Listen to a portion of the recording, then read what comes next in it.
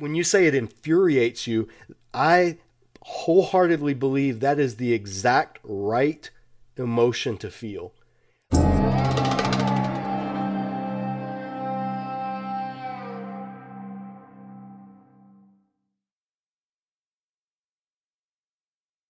I don't have an introduction or anything flashy. It's just kind of, we pick it up in midstream and we start talking, and maybe one day I mean, you've seen my level of technological ability, so at some point I'll figure out how to do all this stuff. But I want people to get to know you, and I want people to, like you did when you had me on your channel, and your audience got to know me some. And so I want Disciple Dojo audience to get to know Elder Mike Holloway of Your Urban Church. And that's what this is all about. And I just want to talk to you about just stuff that I think is interesting. And because you're the second guest, you're guest number 2.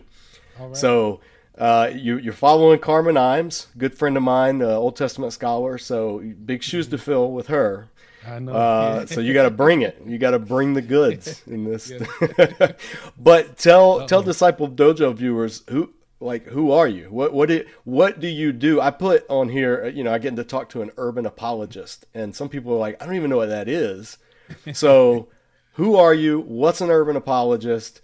And what is your background? How did you get started doing what you're doing? Give us the nutshell of that. Yes, sir. So I am Elder Mike Holloway. I attend Power, Hope, and Grace Bible Church. It is in the heart of the city of Detroit. We do urban ministries right within our community.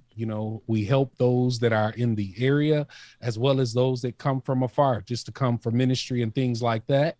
I got started in apologetics probably, and this is probably into some form about 25 years ago, when a close friend of mine's became Jehovah's Witness.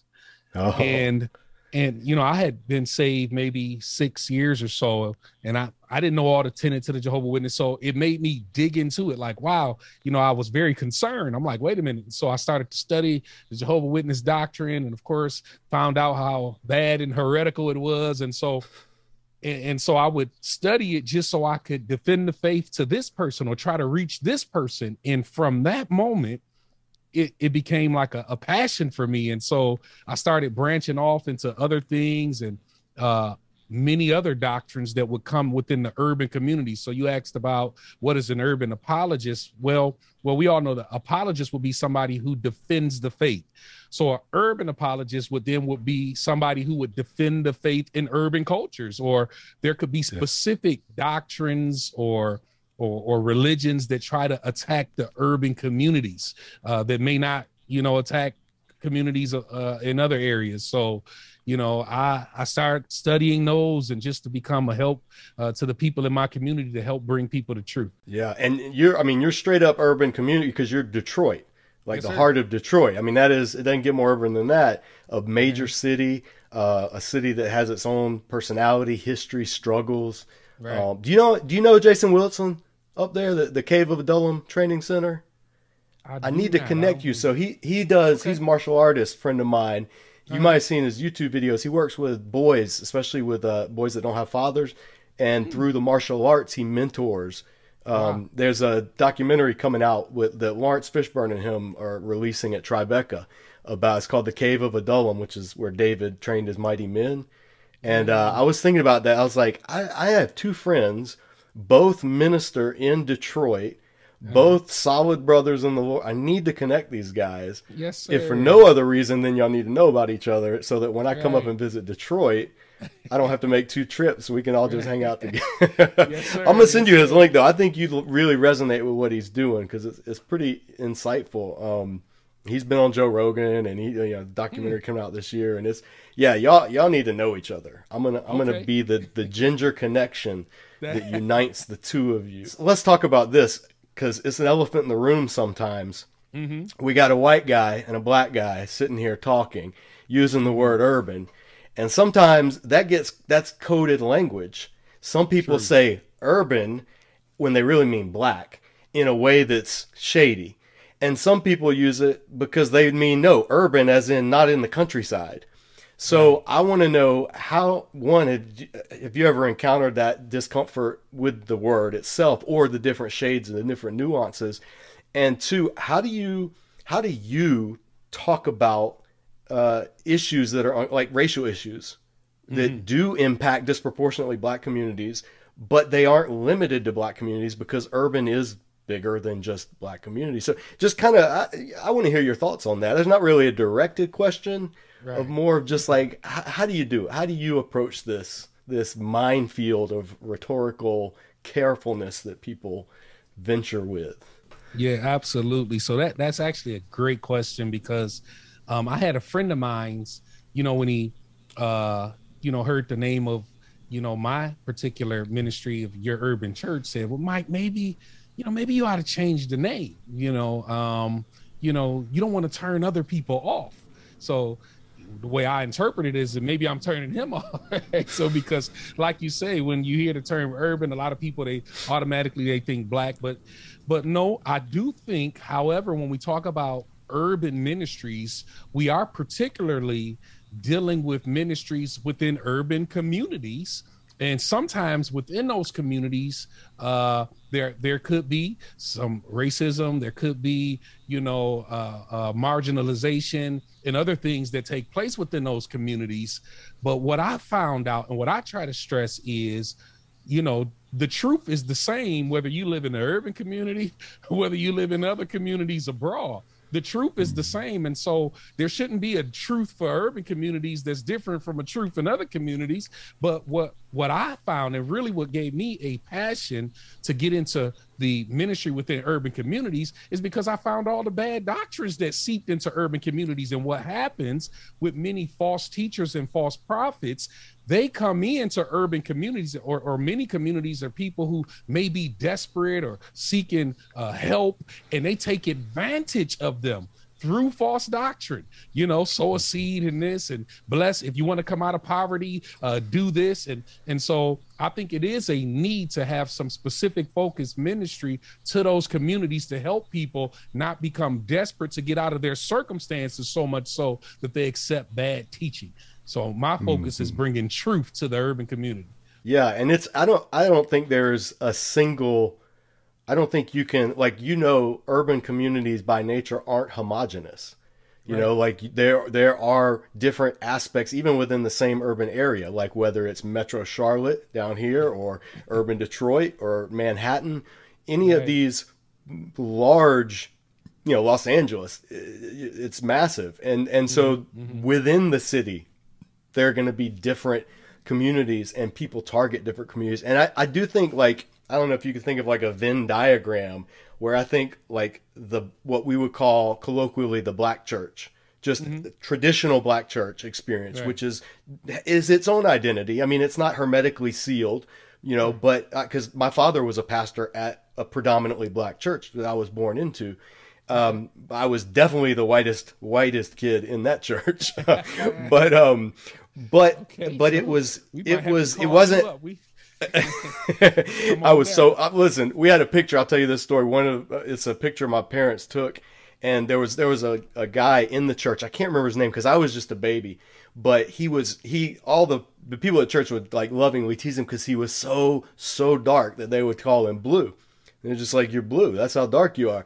And I was so white that the flash on a camera would make me blue. And like the other end of the spectrum of blue. And so we had this picture. I need to find it for my mom, but the two of us, I think he's holding me, and it was taken with a flash. And so he's like the darkest shade that you can be, and I'm the lightest shade, and we're just like, it's just this shades of blue skin color. And that's when I was like, every culture, every color, every race has like these variations in between and kind of hierarchies and all that stuff. And but there are identifiable. I say that to say like the black church when that term's used. Like my friend who I went to school with, Esau McCulley, he's written a lot on the black church. His book Reading While Black is really good. I recommended it. Carmen and I both recommended it in the interview with her. And he talks about the historically black church. And I think you can do that as long as everybody understands you're not talking about every black person or every black community. Absolutely. Because and I want to hear what you think about this, because a historically black church in Brunswick, Georgia, middle of kind of country, swamp, low country area of Georgia, that's almost entirely black, is incredibly different in some ways from a church in urban Detroit, but incredibly similar in other ways. There's overlap, and so how do you see your urban church? Do you see your urban church connecting to people who identify with let's say they identify with how the black community typically gets targeted by groups like Black Hebrew Israelites or Jehovah's Witness or others. They identify with that, but the urban aspect, they can't, they're country folk. They went to a little church in the middle of the pasture with the pastor that, how do you see your relationship with somebody like that who tunes into your channel? Yeah, what's interesting is those that follow me, I have a wide range of people from different cultural backgrounds, not just the urban community, kind of, which points back to what I initially said about truth being truth. And anybody who loves truth, I could listen to anybody if they're talking the truth, you know what I mean? And so I found myself connecting with people from various different backgrounds. But you said something I think that's key. Within those communities, whether it's in the inner urban communities or the country, right? Sometimes we do face those similar issues. So for the black community, it could be the Hebrew Israelites, right?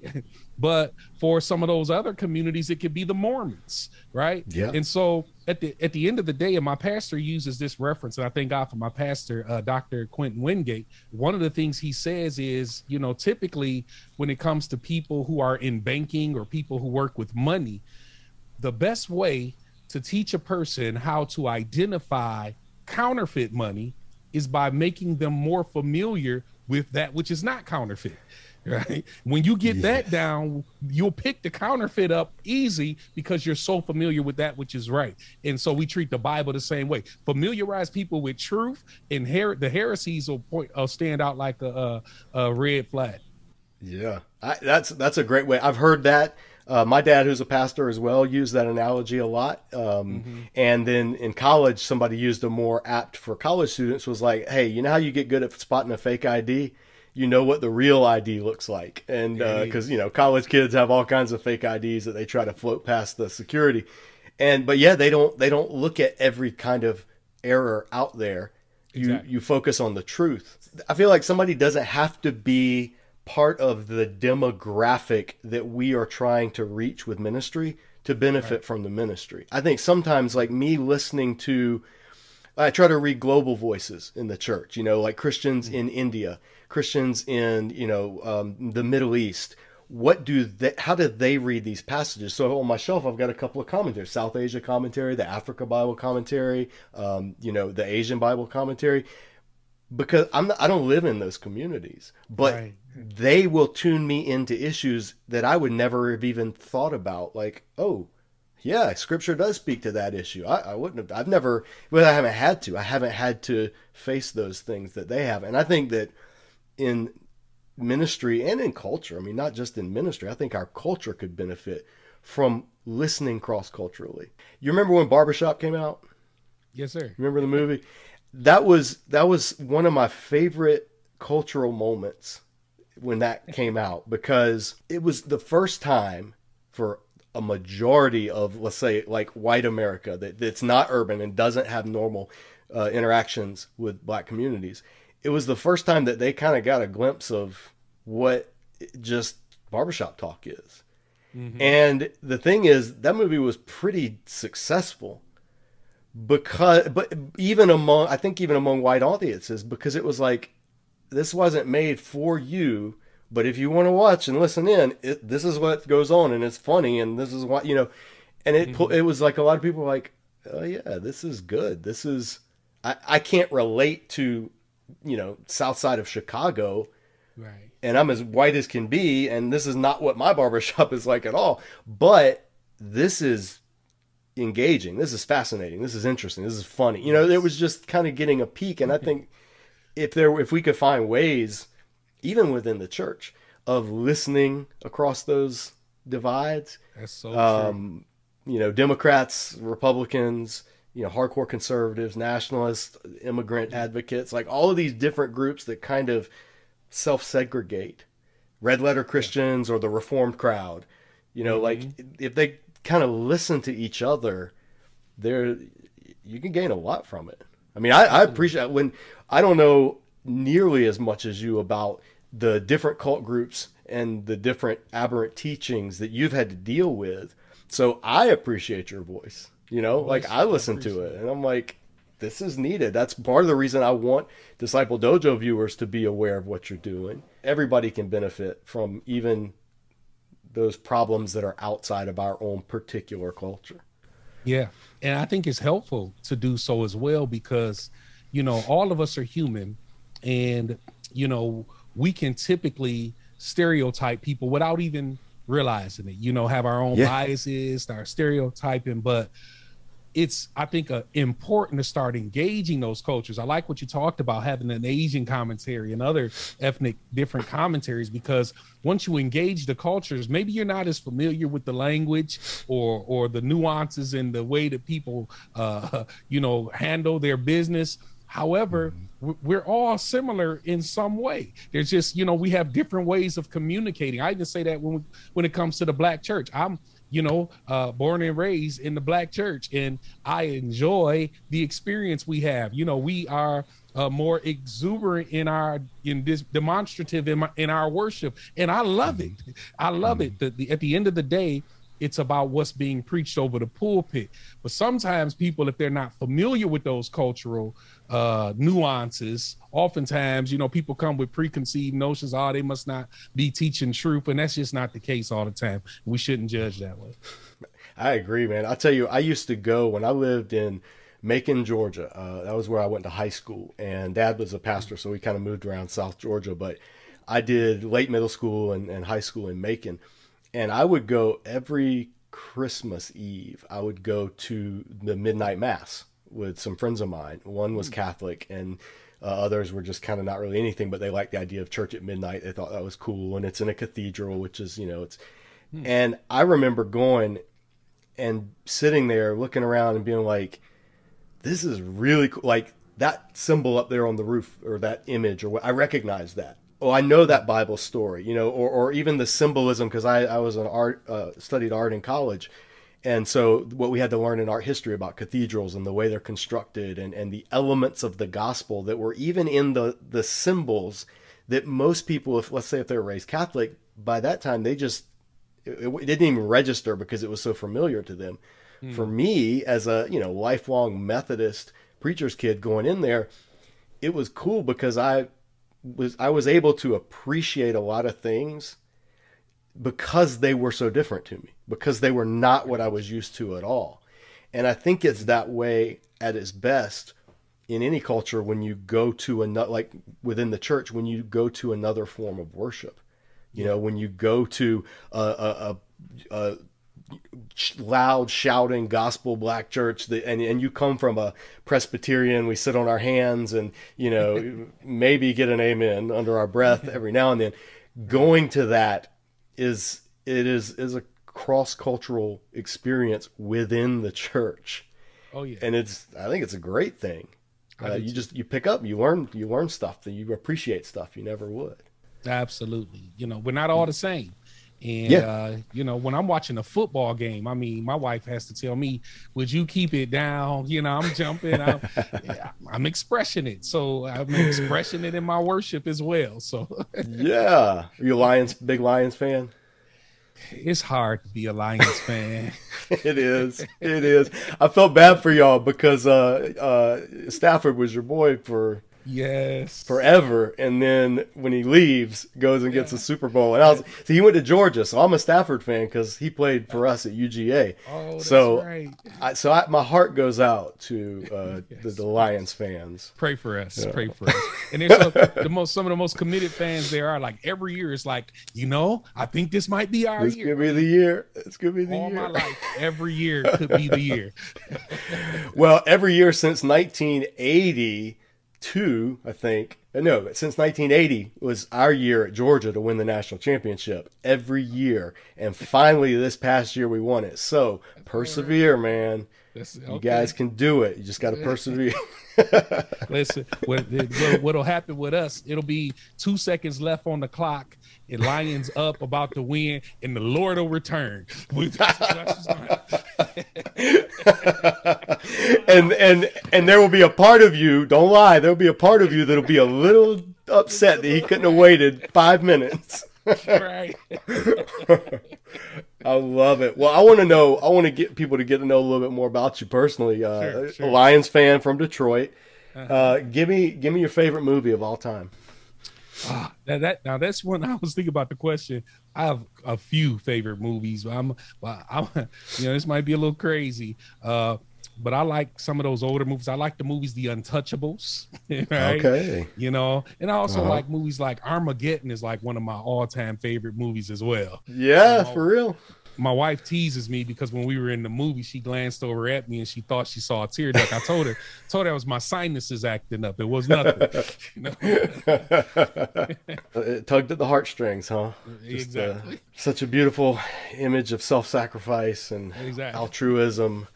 For the sake of the earth. That's great. That's actually on an episode of The Office. I think Michael made fun of Dwight because he cried at the ending of Armageddon. And he was like, no, it was because it was Christmas Eve and a single snowflake fell. And I love it. What about TV? What TV shows were your favorite growing up or favorite now? Growing up, I used to like... the old Batman, bam, and you saw the words, yes. I used to love those. But now, I love Everybody Loves Raymond. Like I'm on the floor laughing almost every episode. My wife looks at me like, what is so funny? And she likes it, but not like I do. She says, I'm always cracking up, but Everybody Loves Raymond is like one of my favorite shows. Yeah, that's my parents really like that show as well. Really? I'm single guy, never been married, no family, so it's a little harder for me to relate. I think that my married friends have a deeper appreciation because they've been through and had some of those same conversations. Yeah. I don't know what in-laws are like, and yeah. Now, music-wise, who's your jam? I primarily listen to gospel, and I'm like. Fred Hammond is like one of my favorite all-time artists. It doesn't hurt that he's from Michigan, and the old commission group. Just love them. But I really love all kind of music. It's one of my other loves. All my children, my whole family, basically come up musicians. My sons play at churches, bass guitar, piano, organs. So there's really no aspect of music that I don't love. I love all music. You were born and raised in Detroit? Yes, sir. Yeah. So you're like heart of Motown experience. You're all about. Yeah, that makes sense. I get it. Sir. What about your favorite novel? Can't say the Bible, and it can't be like a Christian book. That's cheating. Listen, it's got to be your favorite work of fiction. This is probably the hardest question in the world. I'm not a big novel person. I really am not. Like, graphic novels count as novels, so you can even pick a comic book if that was ever your thing. Okay, that might help. Growing up, I did like the Marvel Comics books. So if I could use that works. Hey, I got a whole shelf right across from me of nothing but Marvel graphic novels, so you're in good hands here at Disciple Dojo. Yeah, Superhero Seminary, I'm telling you. Yes, that's right. Yes, there's a lot of theological wisdom in those pages. So I try to post on Instagram when I come across a panel that's got something profound, which there's a lot of it. I'll post it with like a little caption and then point people over to Superhero Seminary. All right, so I know you probably keep a strict, clean diet, but when you just want to junk food out, what are you grabbing? Ooh, this is hard. It's so much. That's why. But ice cream, It's just hard to turn down. And I like all kind of junk food. I got to do. I've started doing better. Every now and again, I backslide a little. My wife and I, we just found this place in Pontiac. It's like some of the best ice cream What's ever. it called? Give him a shout out. Oh my god, it was. I only been there one time, and it's either Winship Ice Cream. I think that's it. I got that wrong. We went there one time, and Yeah. we got to go back. And that was like a couple weeks ago. So Yeah. It was like a little mom and pop place or like a local yes. chain. Or... Yeah, it was right in downtown Pontiac, and they got several little shops, and I went in, and oh my goodness, so ice cream is one of my favorites. That's your weakness. You're in the freezer at like 2 a.m. Exactly. Eating right out of the carton. Yes, sir. Yes. Well, we'll circle back because, you know, I am a superhero nerd. You got to tell me as a kid, it doesn't have to be a comic book, but who was your hero growing up? Batman. It's the greatest superhero. Yes, sir. Now I haven't even seen the new one that came out yet, but I haven't either. Okay. I've seen all the other ones. I haven't either. Batman's a very polarizing choice. I've found people either love him and they think he's greatest ever. Like one of my jiu-jitsu partners is like, actually a couple of them would be Batman if they could choose to be.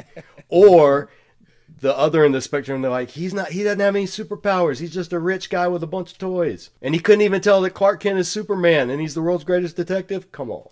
So that's the push. Don't shoot the messenger. I'm just giving pushback. You are free to have your own heroes. In the movie, Batman did beat Superman up. I'm just saying. He did. Listen, all my Batman fan friends will say a hearty amen. Yes, right. So you're in good company with that. Well, I asked this question to Carmen when I had her on, and I want to ask you, because I always want to ask people this when they come in the dojo. Who are some voices that you think Christians, especially Christians, need to be listening to right now in our culture, in church history? They don't have to be alive now. They could be voices from the past or people now. Just throw out some people who you think more people need to be reading or listening to or watching or whatever these voices. Yeah. Give me some people that we should know about that should be on our radar. This first one, you're definitely going to be with me on that. Christopher J. H. Wright. I mean, if you're not reading him, you're not reading him, you are missing out. Oh my God! Preach. This man is revolutionized your thinking. I mean, just an awesome writer. But I'll tell you a couple of olders. Like one in particular is Dr. Martin Lloyd Jones. Is like amazing, and you know, and he's even, you know, he's more reformed. But oh my gosh, when it comes to a great teacher, his systematic theology, and you can go on YouTube actually and get some of his old sermons. Oh my goodness. Dr. Martin Lloyd Jones is certainly one of my favorite. Of course, your Charles Spurgeon's has some great stuff out there. Listen to this Arminian throwing out Calvinist names left and right, people. If you think he's biased, you just need to realize that Mike is not a Calvinist, but he has just dropped two Calvinist giants and vouched for their work. So that shows you that we non-Calvinists, we read y'all. You know, nobody's perfect, right? So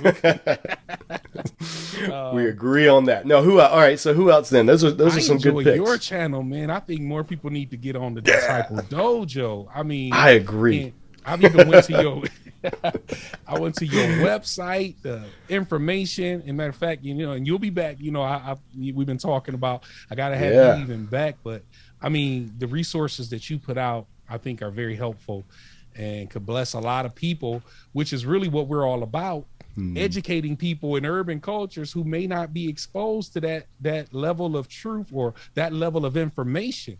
Man, what you do is great, man. Keep up the great work. Man, I that was unsolicited, folks, and I thoroughly appreciate it. It means a lot to me, too, because I'm the same way. I point people to your stuff. And among those voices that people need to be hearing, tying into that, because all about like this cultural moment, I want to talk about we've talked about like the black church, and then especially since the Trump era, there's been the phrase that's shot up in Google searches, white evangelicalism. And those are two, I have a very distinct view when I use the term white evangelical. what I think of because of me being a white evangelical and having grown up in the big tent evangelicalism, like Christianity Today evangelicalism, not John MacArthur evangelicalism. And I see those as two very different things. But a lot of people just kind of lump it all together and just see it as, you're white and you're evangelical, so you got to believe all of this. And it's hard to even have discussions about that kind of stuff because people, you can relate to this. You talk to Jehovah's Witness, Mormons, Black Hebrew Israelites, others. They use the same words as you, right, but have entirely different meanings behind those words.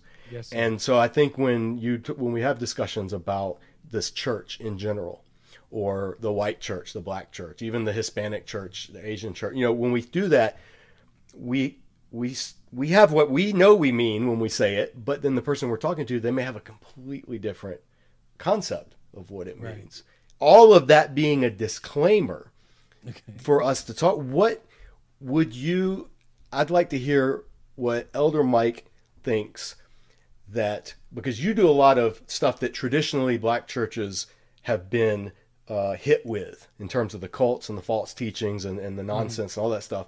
Exactly. I want to know what you see, and you can be as candid or as guarded as you would like. And I can edit out anything if you're like, oh, I don't want to say that. But I want to, what you think, honestly, white evangelicalism, however you want to define it, needs to take to heart that maybe is not being heeded as well by white evangelicals. Yeah, I think one of the things, that, and again, I've already kind of admitted that we all can have biases. So I'm certainly not casting a stone at anybody, but sometimes there can be already this preconceived notion that within the black church or churches within urban communities don't teach or preach truth, and that bothers me. Matter of fact, there was I won't even say his name right now, but there one popular scholar said that, and in one sense, I certainly agree. If a person is saying that, that cults attack urban communities and there are many churches that are teaching false doctrine, then hey, I'll be the first one to say amen, right? In Detroit, there's almost a church on every corner, and sadly a lot of those churches aren't teaching truth. I don't have so that is true, but to say that there aren't any urban community churches where truth is going forth, I thank God for Power, Hope, and Grace Bible Church right in the city of Detroit where I attend, that preaches and teaches the truth. And so, and then going to something we talked about earlier when we were talking about the way we express our worship, oftentimes, I've even heard some churches that were considered white evangelicals say that, the way you clap or the way they sing it takes away from the word of God. And those things are just so crazy. They have to understand that we can have different cultural practice, different liturgy, but that doesn't take away from the word of God. Culturally, there can be differences. One of the things I appreciate about the Bible is even in Acts chapter number 15, the apostles didn't try to remove the cultural nuances of the Gentiles, right? Just basically gave them some information on how they could fellowship amongst the Jews, right? They didn't have to become Jews in order to be saved. It didn't get rid of all their cultural nuances. And so every culture could have different ways of how we honor God and worship God. So I would say to that, and again, this isn't everybody, but there are some people that look at it, they see a African-American church, they hear a choir, they hear singing and certain clapping side to side, and all of a sudden they automatically chalk those churches up as performance-based ministries. And that's just absolutely not true. We're worshiping the same God. Right? We're worshiping him from our culture or our perspective in the same way a white evangelical church may be worshiping in theirs. That's a good insight. I think you're right. A lot of white evangelicals who are non-charismatic. Charismatic white evangelicals don't really have those same critiques because their churches are doing a lot of the same stuff. But the non-charismatic white evangelicals, I think, are the harshest critics of like I like how you said liturgy, because black church worship, for some people, it looks like it's just, oh, they're, hooping and hollering and shouting and jumping. But it's like, well, that's actually a form of liturgy. Like, that goes way, way back. And there are cultural reasons for it. There are reasons that have to do with any kind of worship that makes its way via people who were formerly enslaved and of an African descent, and where things like beat and rhythm and dance are integral to culture. Of course you would want to use that in your worship, just as somebody who comes from some other pietistic setting where they value introspection and calm and rationale, they would gravitate to that. How can you critique without condemning? Because you do a lot of critiquing, and we'll talk about in a minute some of that, but how do you walk the line between critiquing something in a worship service or a teaching, a sermon that needs to be critiqued, versus condemning or coming across as condescending? Yeah, that's a great question. At the end of the day, I think the Bible has to be the authority, right?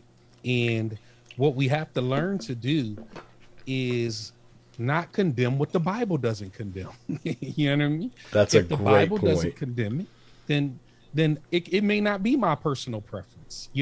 Some people may read out of the hymnals books, others may not, right? And it's okay for people to have a preference, but let's not condemn what the Bible doesn't condemn. Again, liturgical practices can vary amongst cultures and all types of people. Now, here's, I think, part of the issue is there are extremes. So I'll be the first to say there's some people who are acting crazy, preaching no word, and it is a show, and it is emotionalism only, and it is hyper sensationalism. Certainly, I'll be the first to get on that, get on the bullhorn and preach against that.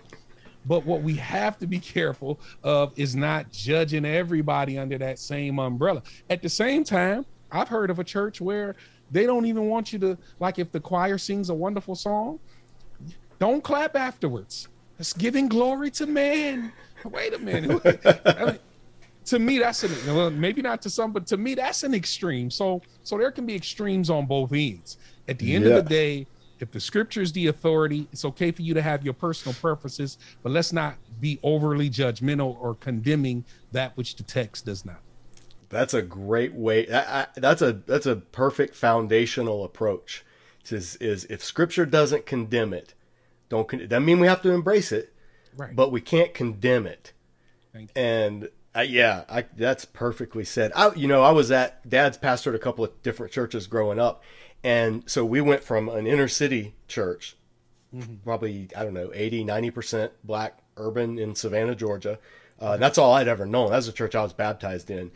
We went from that to, when I was about late elementary school, getting into middle school, to a little town right outside of Savannah, Pooler, Georgia. Shout out to Pooler. And it was a 99.9% white church. Country, not country, but kind of, well, we'd say redneck, kind of country-ish, and so night and day. And it was so strange to me because somebody would do this amazing choir solo or this crescendo of something, just a musical moment. And then when they were done, dead silence. And I just remember thinking that, and I was like, Mom, why isn't nobody clapping? And she'd say, well, some people believe that you perform for God alone, not for the people. And if they clap, then that would be, feeding into their pride. And I just thought, all right. I'm not going to condemn a church if that's their practice, but that's just so weird to me. Exactly. Reading the book of Psalms and then trying to think like clapping and excitement is out of place. It's just so weird. But Christians are weird, and Christians across all cultures are weird. Yeah, like there's weird things that Southern white evangelicals do. There are weird things that Northern pietists, from coming down from the Puritans do. There are really weird things that out West, Pacific Northwest Christians do. And we just have to, I love what you said. We just don't condemn it if Scripture doesn't condemn it. But you can critique it if it's something that kind of goes against what Scripture does say. Oh, absolutely. So then, on that note, when are you going to stop promoting these pagan Christian holidays that you keep promoting? And take down that pagan Christmas tree that Jeremiah tells us not to do. I have to remember that not everybody watching this video follows you on Facebook and has discussions that you get into. So what am I talking about to the viewers by mentioning that? Tell the viewers a little bit of what you deal with from a particular segment of I don't know if they would even say they're part of the church, but from a particular segment of people who claim to follow Jesus. Tell some of the stuff that you have to deal with in regards to the holidays. We just had Easter, Ishtar, Esther, pagan fertility goddess worship service, apparently, according to some people. So yeah, unpack that a little bit for the viewers. Yes, sir. So I deal, again, within the urban community. One of the cults that we have to contend with, and I want to be really careful here, because there are some people who claim Israel descent that could be born again Christians. So I want to make that clear. Because I'm sure we're gonna get some hate mail, and I don't want you to get on the same list I'm on. So bring it. I will stand by you on every list you're on, my friend. I appreciate it. But this cultic group that comes up is one, they believe that most African Americans are the actual Hebrew Israelites, and they're a very legalistic group, in that they believe that we ought to be keeping the Mosaic law. I'm talking about going back to the feast days, all the new moons, the Sabbaths, the dietary laws, and specifically getting to the feast days. They say we should be following those days and not embracing these westernized, paganistic holidays that we celebrate here in America, such as Christmas, and as he talked about, Easter, and any other holiday. And so they believe that Christians have apostatized. We have left the faith because we celebrate Christmas. And of course they'll totally misrepresent Jeremiah 10 and make that about the Christmas tree. They'll of course they're going to bring up bunnies and eggs around Easter times, when, at least in my culture, we call it Resurrection Day. But and so they condemn these. And so every holiday season, I typically find myself contending with many of these legalistic people. And that's what my brother JM was just talking about. Yeah, it's nonstop. You have it's like you have to fight a battle on two fronts every holiday. You have to fight a battle against the internet wiki skeptics who want to disprove every traditional belief by saying, oh, this all came from paganism. And then you have people who want to piggyback off of that to show why Christians shouldn't have anything to do with it, because they believe they should be following the Bible. So you have two different groups attacking any Christian holiday that comes around from two different sides. One group attacking it because it's all nonsense and it's all fairy tales, and the other group attacking it because it came from something that's nonsense and fairy tales, and you need to get back to the real thing. So there's this interesting, every year, two different, it's like two armies coming at you from both sides, and being able to navigate. The funny thing is, they're both flat out historically wrong. Thank you. They're just both wrong. I mean, I need to pull up the site. Maybe I'll drop it in the link below, but I think it's called History for Atheists. And it's a guy who's an atheist who debunks all of the foolishness that atheists and skeptics tout about religion. Like, Easter came from Ishtar, or Jesus was a copy of Osiris or Horus or something, and they go through, and he says there is no historical case to be made, but one atheist says it, shares it on a Richard Dawkins website, and then all the atheists start sharing it, because it affirms what they believe, and then it makes its way into the circles of the people who come at you as saying, yeah, look at all this paganism you guys hold to, and like no culture ever used a tree as a symbol of something before pagans in Northern Europe. Well, it's like trees have always had widely different historical significance. Exactly. One of the things that I often tell people, I bring up the Apostle Paul in Acts chapter number 17 when he was in Areopagus, and he contextualized one of their idols, to the unknown God, and he contextualized it and used it to preach the true God of heaven. And what people miss, I think, is not allowing themselves to be able to take something that perhaps might be a cultural norm and point to Christ. And I think that when we learn to do that, we can glorify Christ in all things. Don't get me wrong, not sinful things. I don't believe in that. But, for us to honor the Lord Jesus Christ on Christmas, I think brings him glory, right? And as long as our heart is pointing towards Christ, that's all that matters. I've found there's a kernel of truth in pretty much every criticism. And there is a kernel of truth that faithful Christians do need to be aware of, which is, let's use Christmas or Easter, because both work. Has it become overly commercialized? Absolutely. Was Jesus literally born on December 2? No. Historically, it would have been the springtime. Is this Sunday the day that Jesus rose, or was it Passover? And those have been questions that Christians going back to the time of the church councils wrestled with. But that doesn't mean that then everything about it is automatically pagan. Right. It just means that not everything about it is automatically godly. Right. And, I think, the best theologian of Christmas in my lifetime, before my lifetime, because it came out before I was born, has been Charlie Brown. Or actually, it was Linus. In the Charlie Brown Christmas special, when Linus gets up, man, I tell you, you tear up at Armageddon. I tear up every time Linus stands up and tells Charlie Brown the true meaning of Christmas.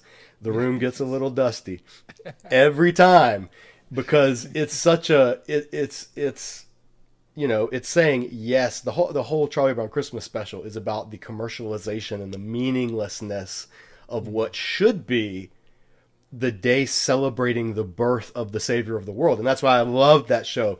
And, Linus just bringing the noise every time when he has his mic drop moment with Charlie Brown. But we can take the criticism that people have of all of the peripheral stuff, but you don't have to take that extra step of saying, therefore, it's all pagan, and you have to get rid of it all and keep this legalistic form of, how do they, in your experience, and when I say they, I mean cult groups that believe Christians or followers of Jesus are still under the Mosaic law. What do they do with the sacrifices? Do they just ignore them? Or, there has to be an answer. They have to have an answer for why they aren't sacrificing animals. And I just want to know, is it similar to how our Orthodox Jewish friends who would say, well, the sacrifices are null and void if there's no temple standing? Do they go that route as well?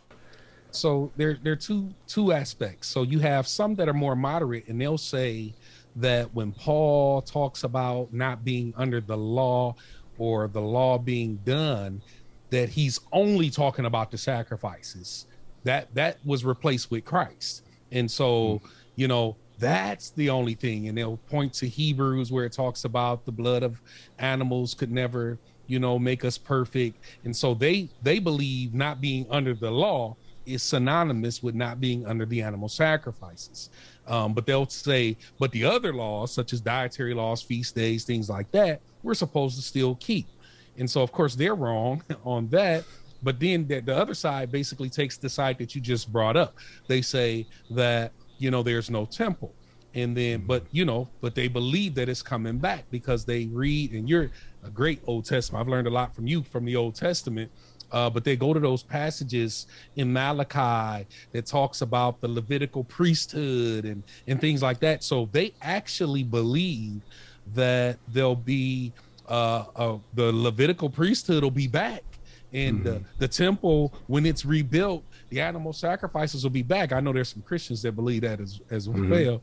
I'm not one of them, but they believe, that all this stuff it'll be reinstituted. And then, the sons of Zadok, and they read through Ezekiel that talks about that temple and the sacrifices.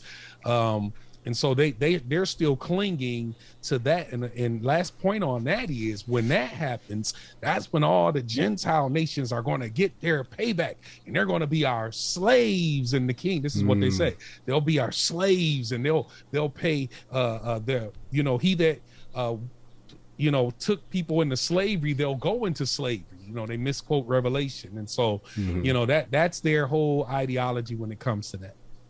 It's so interesting because of the overlap that it has with other groups out there. Some form of extreme Orthodox Jews in Israel, certainly not everywhere, not even the majority of Jews around the world, but some groups of extreme, like the radical settler groups and others, believe that same thing, only for them, of course not for black people. Black people are not Jews at all, and in their minds. And so they would say, and the Gentiles are going to be our slaves one day, taking that literalistic reading of Old Testament prophecies and just kind of one-to-one applying it to modern, their group of modern practicing Jews. And then even evangelical dispensationalists can start to veer that way with their views of the rebuilding of the temple, and the sacrifices are going to be inaugurated. And you even have, and this just blows my mind, you have Christians, American evangelical Christians, will give hundreds of thousands, millions of dollars to groups in Israel whose sole purpose is to rebuild the temple and reinstitute the sacrifices, which completely flies in the face of the entire thrust of the New Testament. But because of their selective literalistic reading of Old Testament passages, and then piecing this with a passage from Revelation, and this means that the temple has to be rebuilt because then this person will be able to stand in it and break a covenant, and this person, it's just this Jenga-like tower of biblical interpretation that if you just pull one piece out of it and say, hey, what if this is not to be read with that level of literalism that you're reading, the whole thing crumbles. But you have Christians that will do that, and and to the detriment of actual Christians who live and work and have spent their entire lives in the Middle East, like Middle Eastern Christians. They are the ones bearing the brunt of a lot of these policies or groups that Christians will just give money to because a preacher says, Ezekiel says, and then they'll just read a passage. And that, for me, that is one of my major burdens as an Old Testament teacher and Revelation, the two areas that I've kind of focused on, because of the real world ramifications that it has. Your eschatology determines how you live your life, whether you know it or not. And for you, I think there's overlap in your community, because groups are doing a similar thing to deceive the people that you have primarily, the people that you have contact with on a daily basis in your community.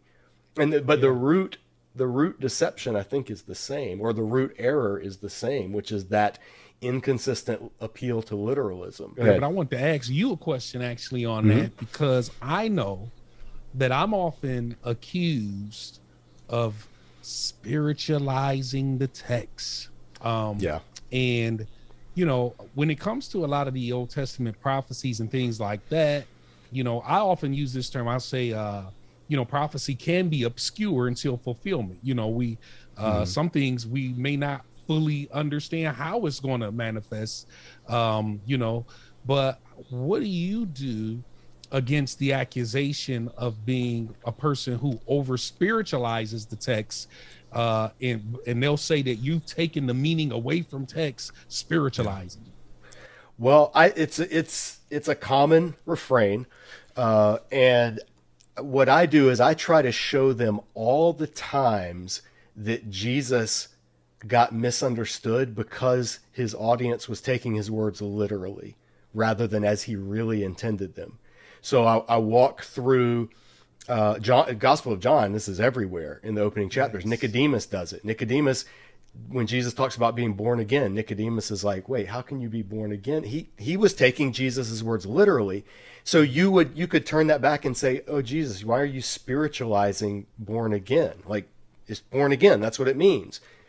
And that's the whole point. Or when Jesus's disciples, when he said, hey, beware of the yeast of Herod and the yeast of the Pharisees, and his disciples start like talking among themselves, like, we don't have any bread. Why is he telling us to be, because you'd have to keep your dough or your bread away from yeast so that the yeast wouldn't contaminate during the time when you had to have all the yeast out of the house. So, and it's like Jesus, he didn't stop them and correct them and say, oh, actually, I'm speaking in a metaphor to give spiritual truth. He just said, are you still so hard-hearted that you don't get it? Like it was very like blunt the way he said it. Or the woman at the well, when he says, if you knew who was offering a drink to you, you would ask him and he would give you living water. And she says, well, where do you get this living water? You don't even have, the well's deep. You don't even have a bucket. She was thinking running water, living water is just the way we would say running water, as opposed to water that was sitting in a cistern. Mm-hmm. So numerous times, Jesus's audience completely missed what he was saying because they were taking his words at plain meaning, literal value. To me, the most helpful example is when the disciples asked Jesus, hey, why do they say Elijah must come first? Yes. And Jesus says, let me tell you this, Elijah, yeah, he does come first, but he's already come, and you saw what they did to him. And then the text says, then they knew he was talking about John the Baptist.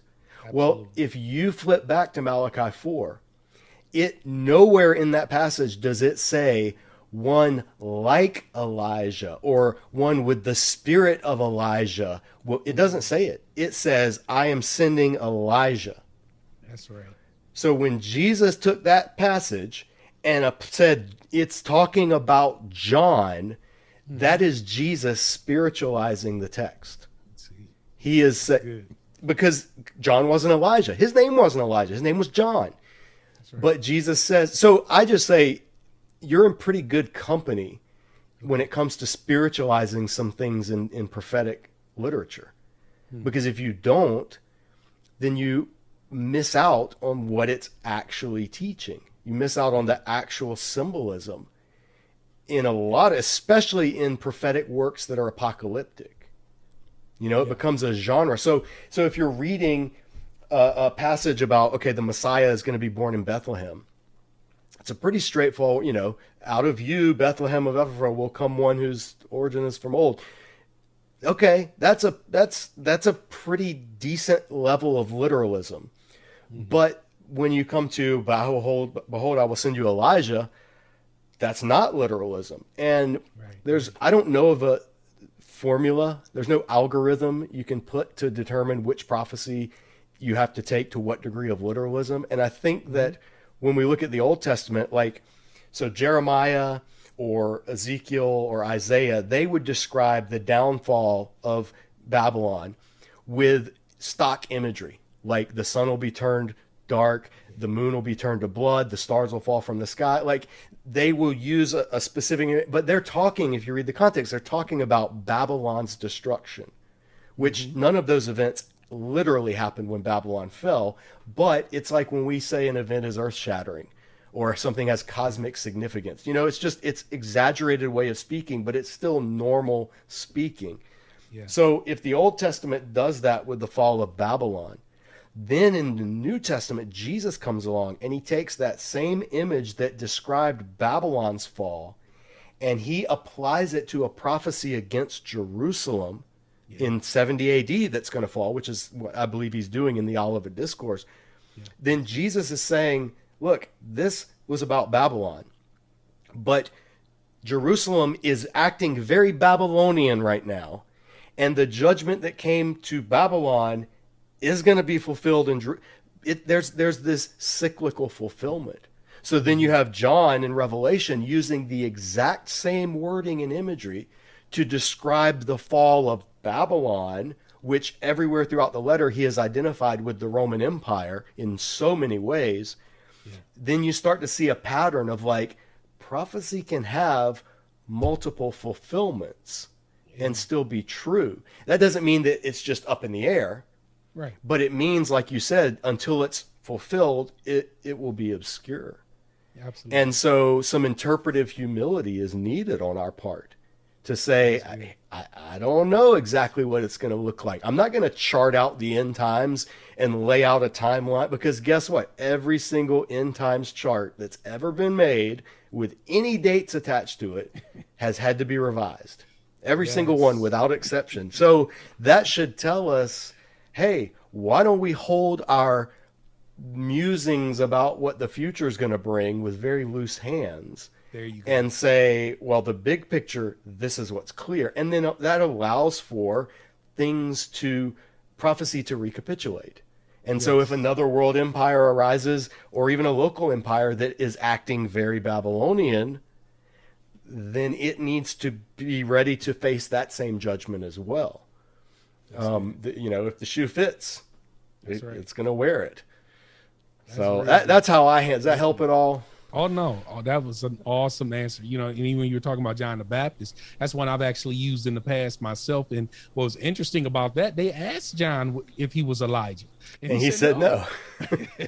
But Jesus said, if you will receive it, this is Elijah who was to come. So, that's one of the clearest and most glaring examples. And I often say this as well, is how do the New Testament authors interpret the Old Testament? Because they're quoting it all throughout their epistles. Mm-hmm. When in Acts chapter number 15, when they quoted Amos 9 and the rebuilding of the temple, the rebuilding of David's tabernacle. Yeah. Right. David's house. James attributed it to the integration of the Gentiles within the community of believers. So it's just amazing. I love, this kind of stuff. Now I know what, me and you'll be dealing with next time I bring you on my channel as well. This is good stuff. So thank you. Yeah. I tell you, there's the people that have done the best job I should say, who have most shaped how I approach these things. You've already mentioned Christopher Wright, and Disciple Dojo viewers are tired of me telling them to read Christopher Wright, but I don't care. I'm going to tell them every time, read everything he's written. But Christopher Wright's done an amazing job of that. And N.T. Wright, no relation, except they're both British. But N.T. Wright has done in his work, especially in his like Jesus and the Victory of God, or his smaller books, The New Testament for Everyone, has done such a wonderful job of, and I may disagree with him here and there on a few specific passages, but of basically saying, listen, the New Testament authors, when they said a scripture was fulfilled, they weren't even intending to communicate there was a prediction and that prediction came true. Like, that's how we think of the word fulfilled. But he says, no, they were thinking of the whole storyline of Israel, a world of hints and shadows, now coming into full light and plain viewing. So Jesus, like when Matthew says Joseph taking Jesus down to Egypt as a baby, says that is thus was fulfilled what the prophet said, out of Egypt I called my son. Yes. When you go back, and I do this as an interpretive exercise when I teach on how the testaments work together, when you go back to Hosea 11, there's nothing predictive in that chapter. It says, when Israel was a child, I loved them, out of Egypt I called my son. But the more I called to them, the more they turned away from me and they worshiped the Baals.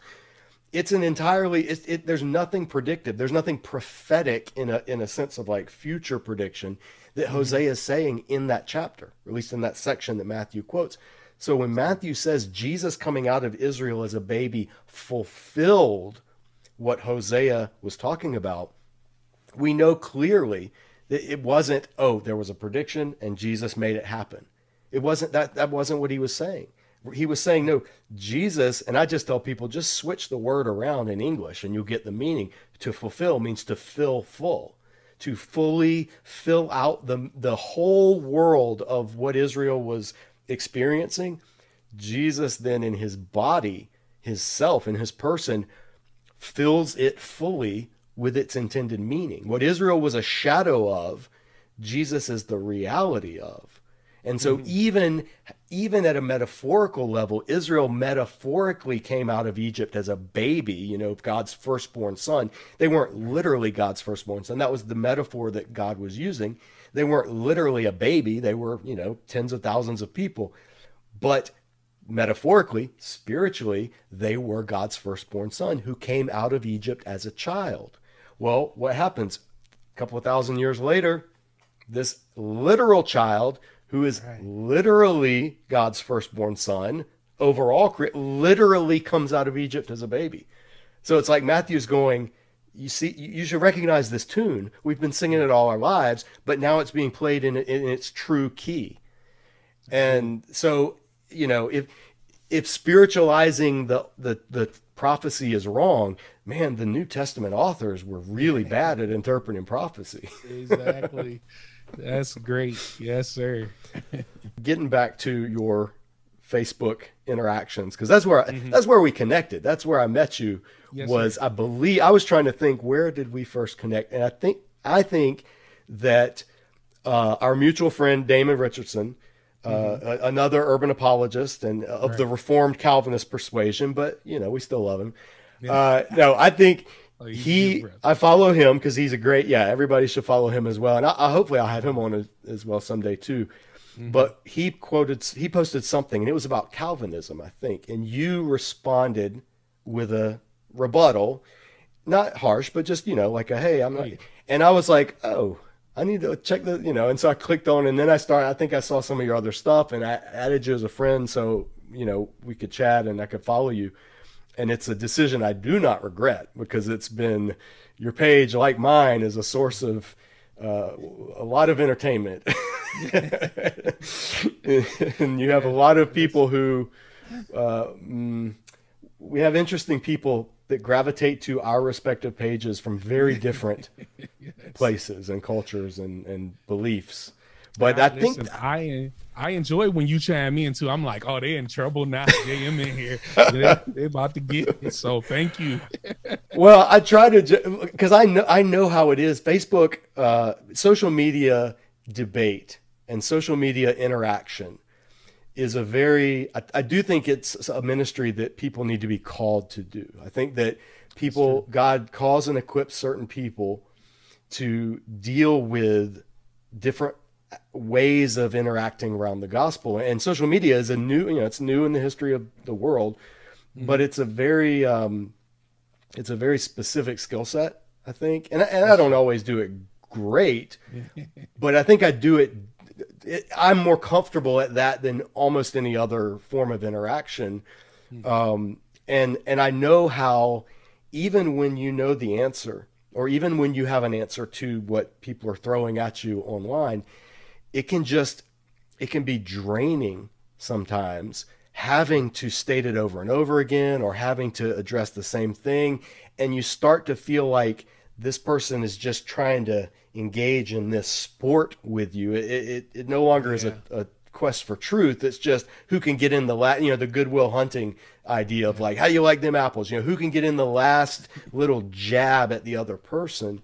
And I've appreciated so many times when it's going that route, when another Christian friend of mine, or another brother or sister in the Lord, comes in and says something that I knew or would have said, but was just, I didn't have it's just like, I was just tired of dealing with this. Right. And so somebody coming in, it's like a fresh, you know, it's like your tag team partners tagging in and saying, let me, you go rest. Let me deal with this foolishness for a minute. And it's such a blessing when that happens.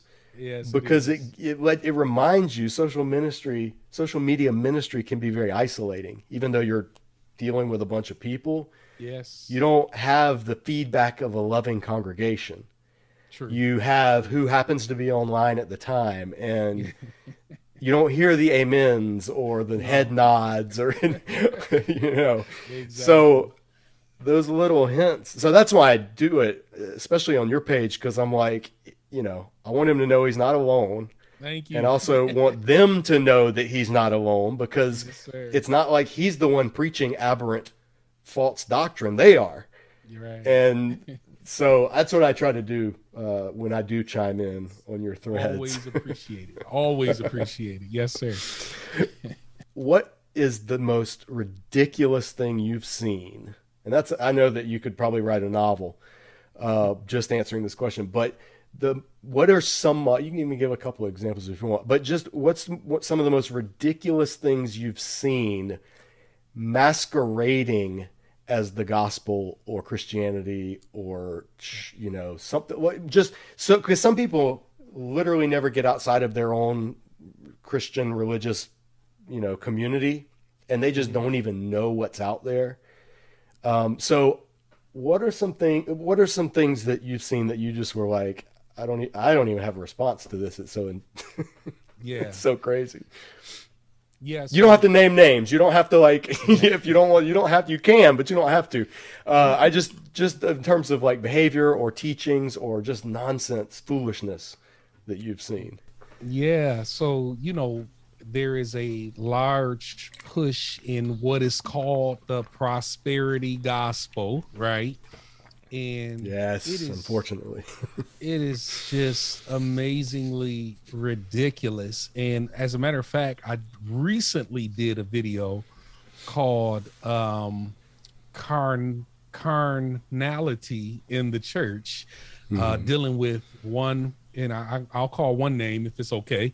One false prophet, Brian Carn, who is known for his shenanigans. And sadly, though, and one of the reasons, and again, this isn't to castigate him as such, I pray for him that he would repent of some of this stuff and truly trust in Jesus Christ. But one of the reasons I targeted him is that you call him in to preach at any of these urban churches and the church is packed out, people just flock, and he carries these same shenanigans. So this particular time he was receiving the offering, and he says, listen, my anointing is too high for anything less than a $20 bill. He says, $20 bills and above, I'll put that money right in my pocket. He says, but if it's less than that, I'll just throw that in the offering basket. And I'm looking at this crowded arena of people, certainly at least 1,000 or perhaps more people in this building, just waiting on the stampede of people to leave. Like, oh, this charlatan, what is he talking about?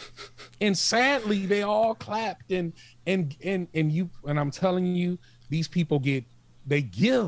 I mean, they have to raise $10, $15, $20,000 a service, and it's so enraging sometimes because they're taking advantage of people who are desperate because they promise wealth in goods. In 3 days you'll see increase, or by this time next month you'll see a new job or new opportunities, and God's gonna make you a business owner, and all these lies. But sadly, he'll come back in town the following month or a couple months later and pack the churches out again. So it's sad. People need to be aware of this, and it's so ridiculous that we have to continue to point it out. Man, I could not agree more. And I would be shouting amen in your church if I heard you say exactly what you just said, because it's what you pointed out is so right. That's what people don't understand about the prosperity gospel is not the falseness of it. Just on its own, the unbiblical falsehood, anything being claimed to represent the gospel that is utterly false, that in and of itself is bad, of course, but absolutely, that's not even the worst part. It's the defrauding of the most needy and the most destitute people to make them richer while those people are impoverished. Yes. And it's one of the things that it when you say it infuriates you, I wholeheartedly believe that is the exact right emotion to feel. I can't bring myself to feel any other emotion as strongly as I do furious when I see or hear prosperity preaching, because it's such an insidious and demonic and hellish twisting of the gospel at the expense of the widow and the orphan. It's literally story after story of people just desperate to something, a new job, a family member dying of a disease, them dying of a disease. And it's like they're willing to do anything. The people who sought out Jesus for healing after spending their life savings to see doctors. And, that's the kind of stuff I think about. And then you just have these complete charlatans just doing what you're talking. I mean, that I've never heard somebody say as boldly as that. Yes. But I've heard people over spiritualize it, certainly to get people to give. And it's, man, it is so insidious. And it ensnares people who are a lot of people who genuinely love the Lord and who want to follow him and who are trying to be faithful. They'll take that teaching and they'll say, okay, Lord, I do love you more than I love my money. So I'm going to give this. I kind of think that God has two ways of assessing those type of situations. I think God looks at the heart of the worshiper and the situation of the worshiper. And then I think he looks at the preacher and the teacher. And I think sometimes those are widely differing in terms of verdict on whether righteousness or not. People, I believe the gifts of healing are still around. I'm not a cessationist. I think the Holy Spirit still heals. I think miracles still happen. I don't think they happen as regularly maybe here as they do in other parts of the world where there's more of an openness to the idea. But I think that God even heals people through false teachers because he never links the authenticity of teaching to the receiving of a miracle. Amen. And I mean, Balaam was a prophet of Yahweh, the text says, using the covenant name of Yahweh, but he was an enemy of God's people. I mean, he ended up being an enemy of the people and giving the key to rebellion that would completely undermine and destroy them as a people to King Balak. But Balaam gave some of the truest prophecy that's ever been given about Israel. I mean, Balaam prophesied the Messiah, the star that would arise. And, he prophesied rightly. So he prophesied what God literally was appearing to Balaam and interacting with him. And he was getting a message and giving him a message. But nobody names their kid Balaam today because he went down as an example of an enemy of God's people and an enemy of God. And so when I see these charlatans and just the rank foolishness that gets claimed, I think of like Balaam or, Eli's sons that would take from the offering and get rich themselves. And I don't know. I shudder to be in those positions. James 3:1 is always on my mind. Absolutely. About the importance for those who are watching James 3:1, not all of you should be teachers. Those of you who teach will be held to a higher standard or judged with a stricter judgment. That's right. And that's a verse that should make everybody who teaches the Bible have a little bit of holy fear and trembling. Yes. Oh my. That's so true. One of the things, and again, I appreciate one of the things I push too is sound ministries, and I appreciate having a sound church with sound leaders, my sound senior pastor, because, for the last 30 plus years, I've been taught to just give the people the word of God. The scriptures have life in them, not my words. You know what I mean? And even as a preacher or a minister, when I was a younger minister, often say, I got to speak. Let me see if I can come up with this certain topic and things like that. Yeah. And I'm not saying, of course you got to minister. Of course you're going to be praying. You want to make sure you're speaking what God wants you to say. But what my pastor said, something that helped me so much, that if you give them what God said, how can you go wrong?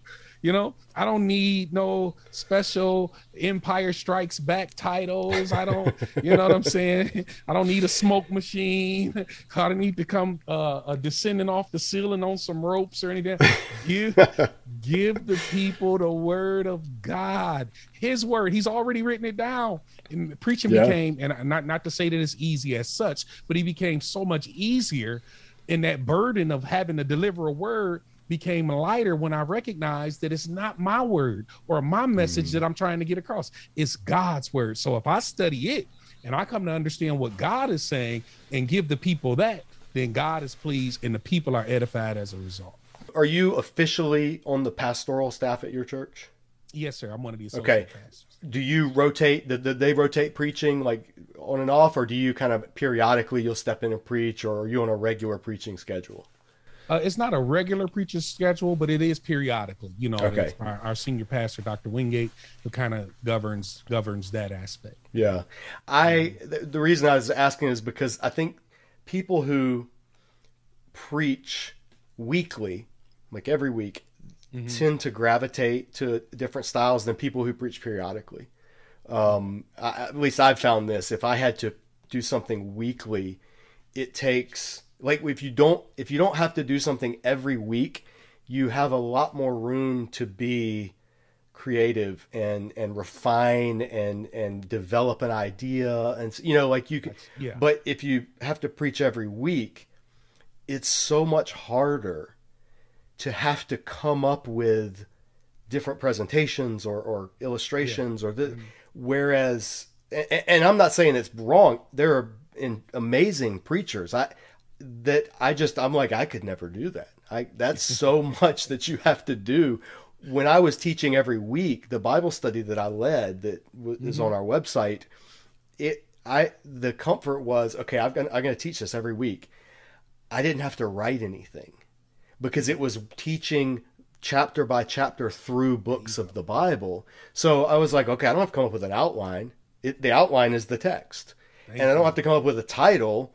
The title is what the section of the text is about. And it freed me up. But I realized I gravitate to that because I'm more of pastor and teacher, preacher and teacher, I think are kind of related, but not exactly the same. And there are some people that excel at the teaching aspect and some people excel at the preaching aspect. That's true. And I try to tell when people have asked me, will you come preach at our church? I always try to say, I'll be happy to. I'm not a very good preacher. Like I'm going to teach and I'm just going to explain, and I may not tie everything up with a bow, and it may not have, 4 point or 3 points and a perfect landing. Right. But I'm pretty good at explaining things that are hard to understand to people in a way they can understand it. So if that's what you want, I'd love to come do that. But if you're wanting a fill in the blank of your favorite preacher, that's not me. So I was curious where would you put yourself on that preacher teacher, where would you land? Are you more right down the middle? Are you more preacher? Or are you more teacher? How do you think? So I'm going to give you a quote from Dr. Martin Lloyd-Jones. He says that there's a preacher and a teacher in him. And oftentimes when it's time to teach, there's a battle between the preacher and the teacher, but the preacher usually wins. So that's with me. Even when teaching, the preaching usually wins. So, but I actually enjoy preaching and teaching as well. But if I had to gauge one, I'm probably more preacher than teacher, though I enjoy both. Yeah. Well, now I've watched a couple of your live streams, and you slip into preacher mode real fast. See? So you get fired up, and I'm like, oh, he's preaching now, and you'll even be like, all right, let me get back to the text. And I think that's I love seeing the multitude of approaches that people take, and I think that I've gained so much from people who are known as good preachers.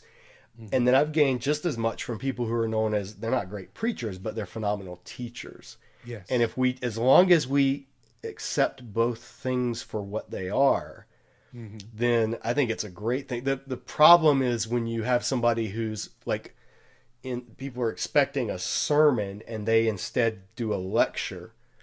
That can be tricky and sometimes counterproductive. Or when somebody thinks that they're teaching, but they're not actually teaching, they're just using the text to jump off into talking about what they really want to talk about. Well, you're not teaching anymore, you're preaching. Mm-hmm. And it's an interesting landscape. Did you do, what's your background, like college, Bible college, seminary, any of the, or are you self-taught, or what are your credentials other Sure. than the effectiveness of your ministry, which speaks for itself? Oh, bless you. Well, the first thing I always say, so I love this question because the first thing I always say is that the primary place for biblical education is the local church. That's that should be the primary place for biblical education. Yeah. And so thank God that I was a part of a ministry, and my pastor again is educated, very educated, and relate the information to the people. I mean, that should be where we grow. You know, Sunday school's become a thing of the past, and Bible classes have become, unfortunately, in the church world, people is, you know, they go to church and, you know, they want to be in 30, 45 minutes. They want to be out and not to see anybody else again until next week this time. I think that's sad. Yes. When, you know, back in the, when actually still in some churches, but it's not, prevalent anymore. You know, there were 2 services, and if you include, like for us, if you include Sunday school, there's 3 services on a Sunday.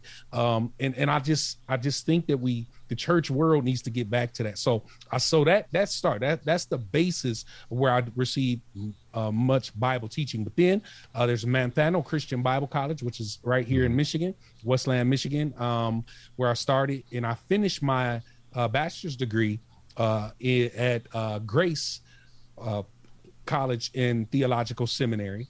And then I've taken courses at Moody Theological Seminary, but now I'm currently pursuing or finishing up my master's degree at Grand Rapids Theological Seminary in partnership with Cornerstone University here in Michigan. So I tell everybody, I'm a lifelong student. I'm a learner.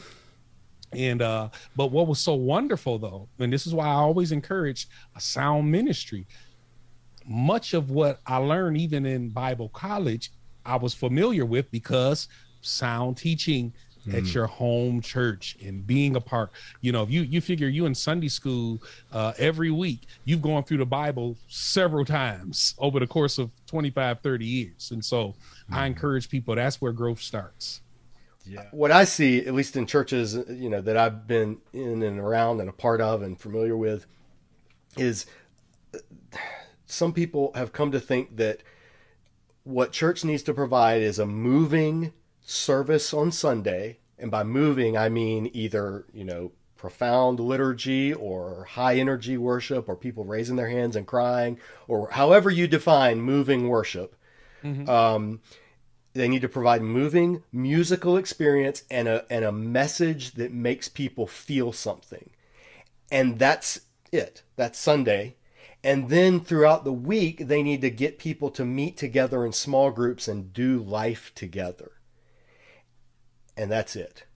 That's what I've seen, at least here and in the Charlotte area. That's kind of the norm. Is there's a Sunday service, and you're going to get your feels, and you're going to get. And I'm not saying it's bad. The messages can be great. The worship can be phenomenal. So I'm not critiquing it.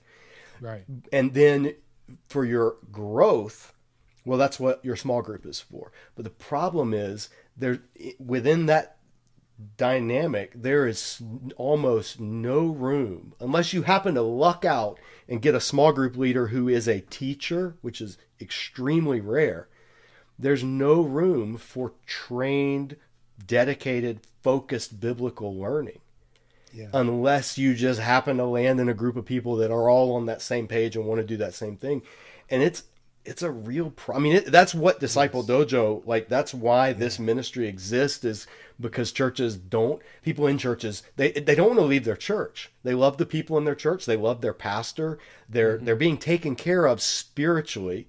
You know, they've got somewhere that will marry their kids or grandkids and will bury them when they die, and will check on them when they're sick. And the church are doing those things wonderfully. But where the church is dropping the ball is in just unapologetic teaching. Like, you know, just saying, hey, come here on a Wednesday night or a Thursday evening or whatever. Yeah. And if you want to learn, come and take this course or this class or this study. And there's almost in a lot of churches this kind of allergic reaction, like, oh, that'll turn people away. or that'll, nobody wants to do that. Or, they want practical, they want relational, they want, and so I mean, clearly, I don't hold to that. I think that Right. I've seen people, that people will come if you Field of Dreams, if you build it, they will come. Like, I think that applies to Bible study as well. So I love the fact that your church did that. I think that should be the norm. Absolutely. It's not, but it should be. Yeah. So what's your master's? You're getting your master's right now. How much do you have left to do? Probably year and a half, 2 years, I'll be done with the master's. It was a 4-year. This particular, and I love the school and the college and everything. The only thing I don't like is like each class is like 14 weeks. I'm like, come on, we can cut this in half. But but anyway, but I'm enjoying it, so I'll be done in a couple years.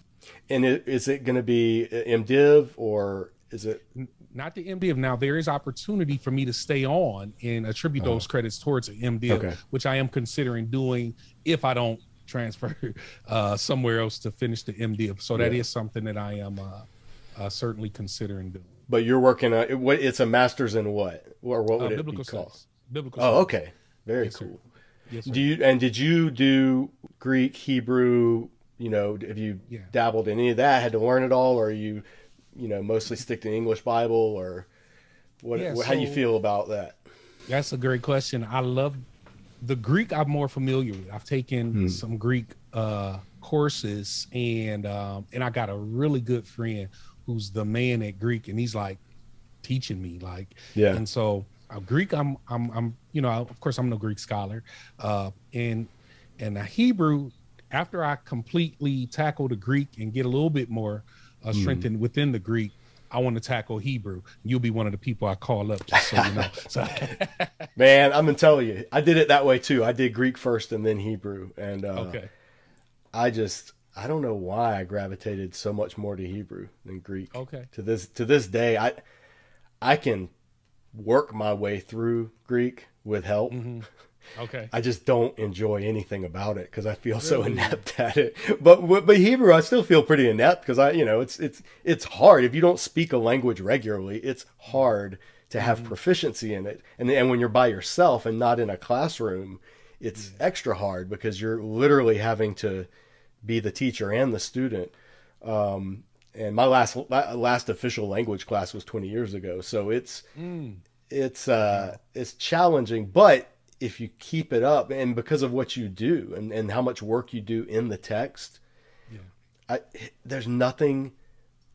I don't think you learn anything in seminary more important if you're a Bible teacher than the languages.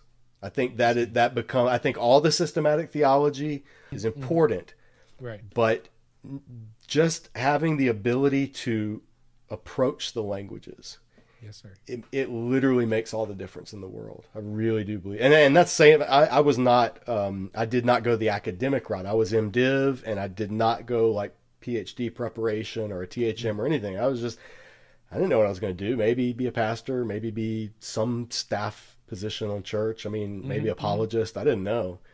But looking back, the thing in seminary I've used more than any other skill, like by a 10-to-1 odds, would be the languages. Wow. So, but what I was going to say this as well. Thank God for good tools, like, with Logos and things like that. I mean, the tools are great, so I'm certainly not as trained in Hebrew as I know Greek, but thank God that, there's certain tools and you still got to know how to use them, because I find a lot of people, if they don't know it, giving them tools, sometimes it's like putting a gun in the hand of a kid, but the tools are great though. And learning how to use the tools are helpful. So when my first semester of seminary, I took Greek as my first class. And at the end of that first semester, the teacher, Ed Kazarian, he was our teacher at the time at Gordon Conwell, and he said, we were done with the final lecture, and he said, "Congratulations. You've put in a lot of work, and you've worked hard, and you've done well. You now know enough Greek to successfully start your own cult." And it was the truest thing probably any seminary professor has ever said, because you see this all the time. Let me tell you, I've teased on your, we've messaged back and forth and in the comments section, but one of the quickest immediate ways to tell that somebody's going to probably hold some views that are off is when they have a badly spelled Hebrew name on social media. Yeah. When I see somebody who is, I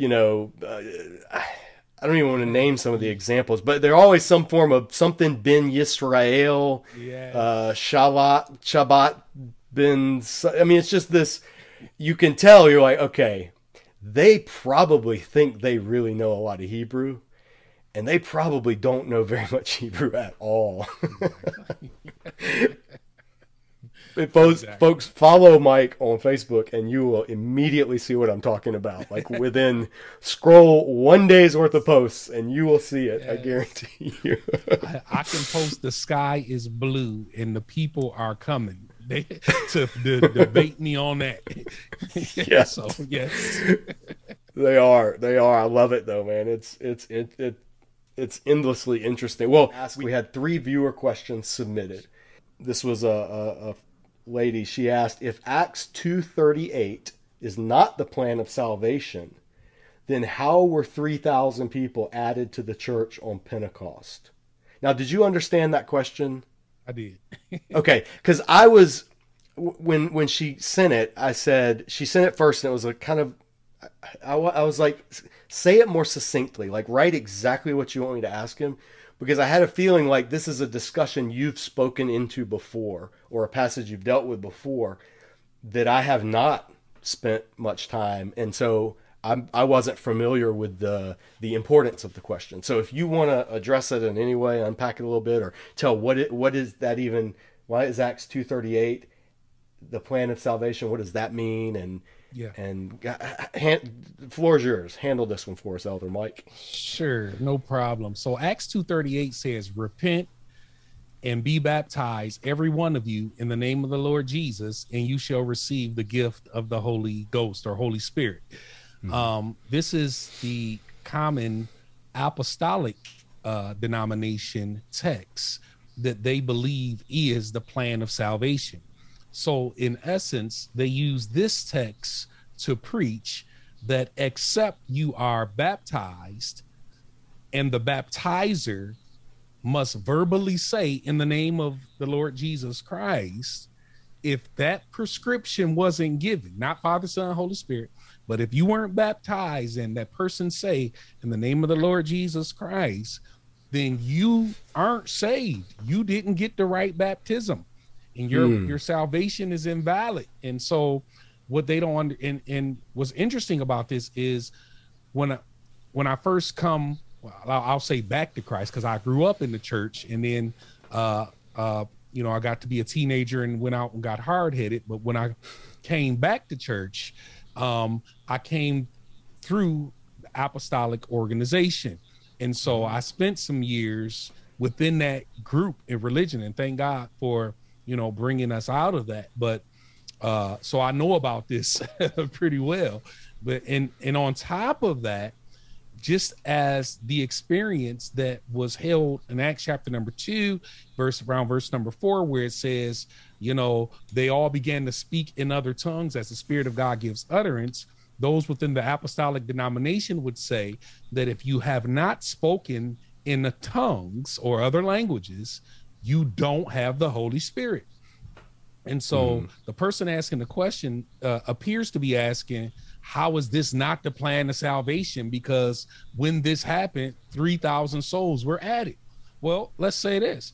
The Bible tells us in Acts chapter number 2 that the disciples, and I've heard theologians say, well, whether it was the whole 120 or whether it was just the apostles who spoke, that's up for debate. But let's say it was the 120 who spoke in other tongues. The Bible says nothing about the 3,000 souls speaking in other tongues. It just says that God added to the church such as should be saved. So Acts 2:38, would I say it's the plan of salvation? Well, it certainly includes repentance. It certainly includes receiving the Holy Spirit.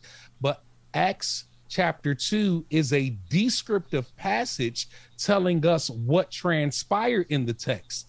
It is not a prescriptive passage that says that everybody must have the same experience or else their salvation is invalidated. And that's the problem. Our apostolic brethren, right? And I'll use that term somewhat loosely because you got some to say, whether I'll let God be God on that end. Right. But here's what I'll say is that is a descriptive passage, not a prescriptive passage. And so we need to preach the text as it says and not take it as a mandatory process for every born again believer. That's a great answer. And I agree completely. I think one of the biggest problems in Bible interpretation that people have is mistaking descriptive for prescriptive. Absolutely. And not see, because that's where you get things like there are certain Christian kind of spin-off movements that are communalism. They believe in nobody owns anything. Everybody sells and everybody gives to each other. And they point to what happened in Acts and not realizing that, yeah, that was valid for them to do that, but the text never tells anyone else to do that. Exactly. Jesus never does, and the letters in the New Testament don't presuppose that that's happening. Exactly. So, that's a great point to bring up for people watching, and about not just this question, but I think with it, it's so many questions that would become the norm, especially when they have to do with. There's a lot of. Do you get this as much? People have questions about like the not mechanics, but you know what I mean, the logistics of baptism and that salvific, sprinkle or dunking or pouring, immersion versus washing, child, adult. There's even, you saw the story about the baptism that the Catholic guy did that was like the Vatican basically ruled his baptisms invalid for the last 20 years because he said, "We baptize you" instead of "I baptize you." Did you read that story? No, I did not see that. What? It was, if I had the tech savvy, I could pull it up. Yeah, there was and I don't know who exactly, I don't know the Catholic hierarchy and if it was the Vatican or if it was like a particular arm of the church, but apparently for like 20 years, I mean, thousands and thousands of baptisms said "We baptize you in the name of the Father, Son, and the Holy Spirit." So got everything right, but instead of saying said "We baptize you." And so the ruling was that no, only the priest can baptize. And so saying "We baptize you" is bringing in other elements into, I don't know. It was a very strange argument. I just thought, well, the plural of majesty is enough to, render that acceptable. But it would show that people are very specific on things that Scripture is way less specific on. Exactly. So the next question dovetails on that is, what is your view on the sacraments? And they said baptism and communion. I'm assuming they're asking, I don't think they're asking if you believe in like transubstantiation, but I think they're probably asking, do you believe that, well, I'm modifying this question because I want to kind of direct it a little bit. Baptism, do you believe that there's a specific way that it needs to be done? And do you believe that it is salvific? And so without it, no matter anything else, a person is not saved if they're not baptized.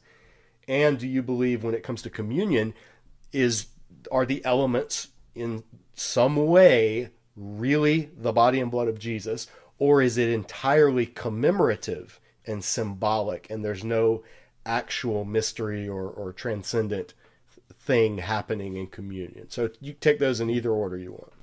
Sure. So we'll start with baptism. So baptism is a command, but we baptize believers, right? I don't believe that baptism, or I don't believe in baptismal regeneration. I don't believe that it is in the water baptism that we are saved, right? A believer who is saved, who has confessed Christ as his Lord and Savior, is subsequently baptized. And I don't think it's something that we should minimize. As a person called it a sacrament, I prefer the term ordinances given opposed to sacraments. However, it's vitally, what's the difference between ordinance and sacrament in your, what would you say the difference is for the average listener?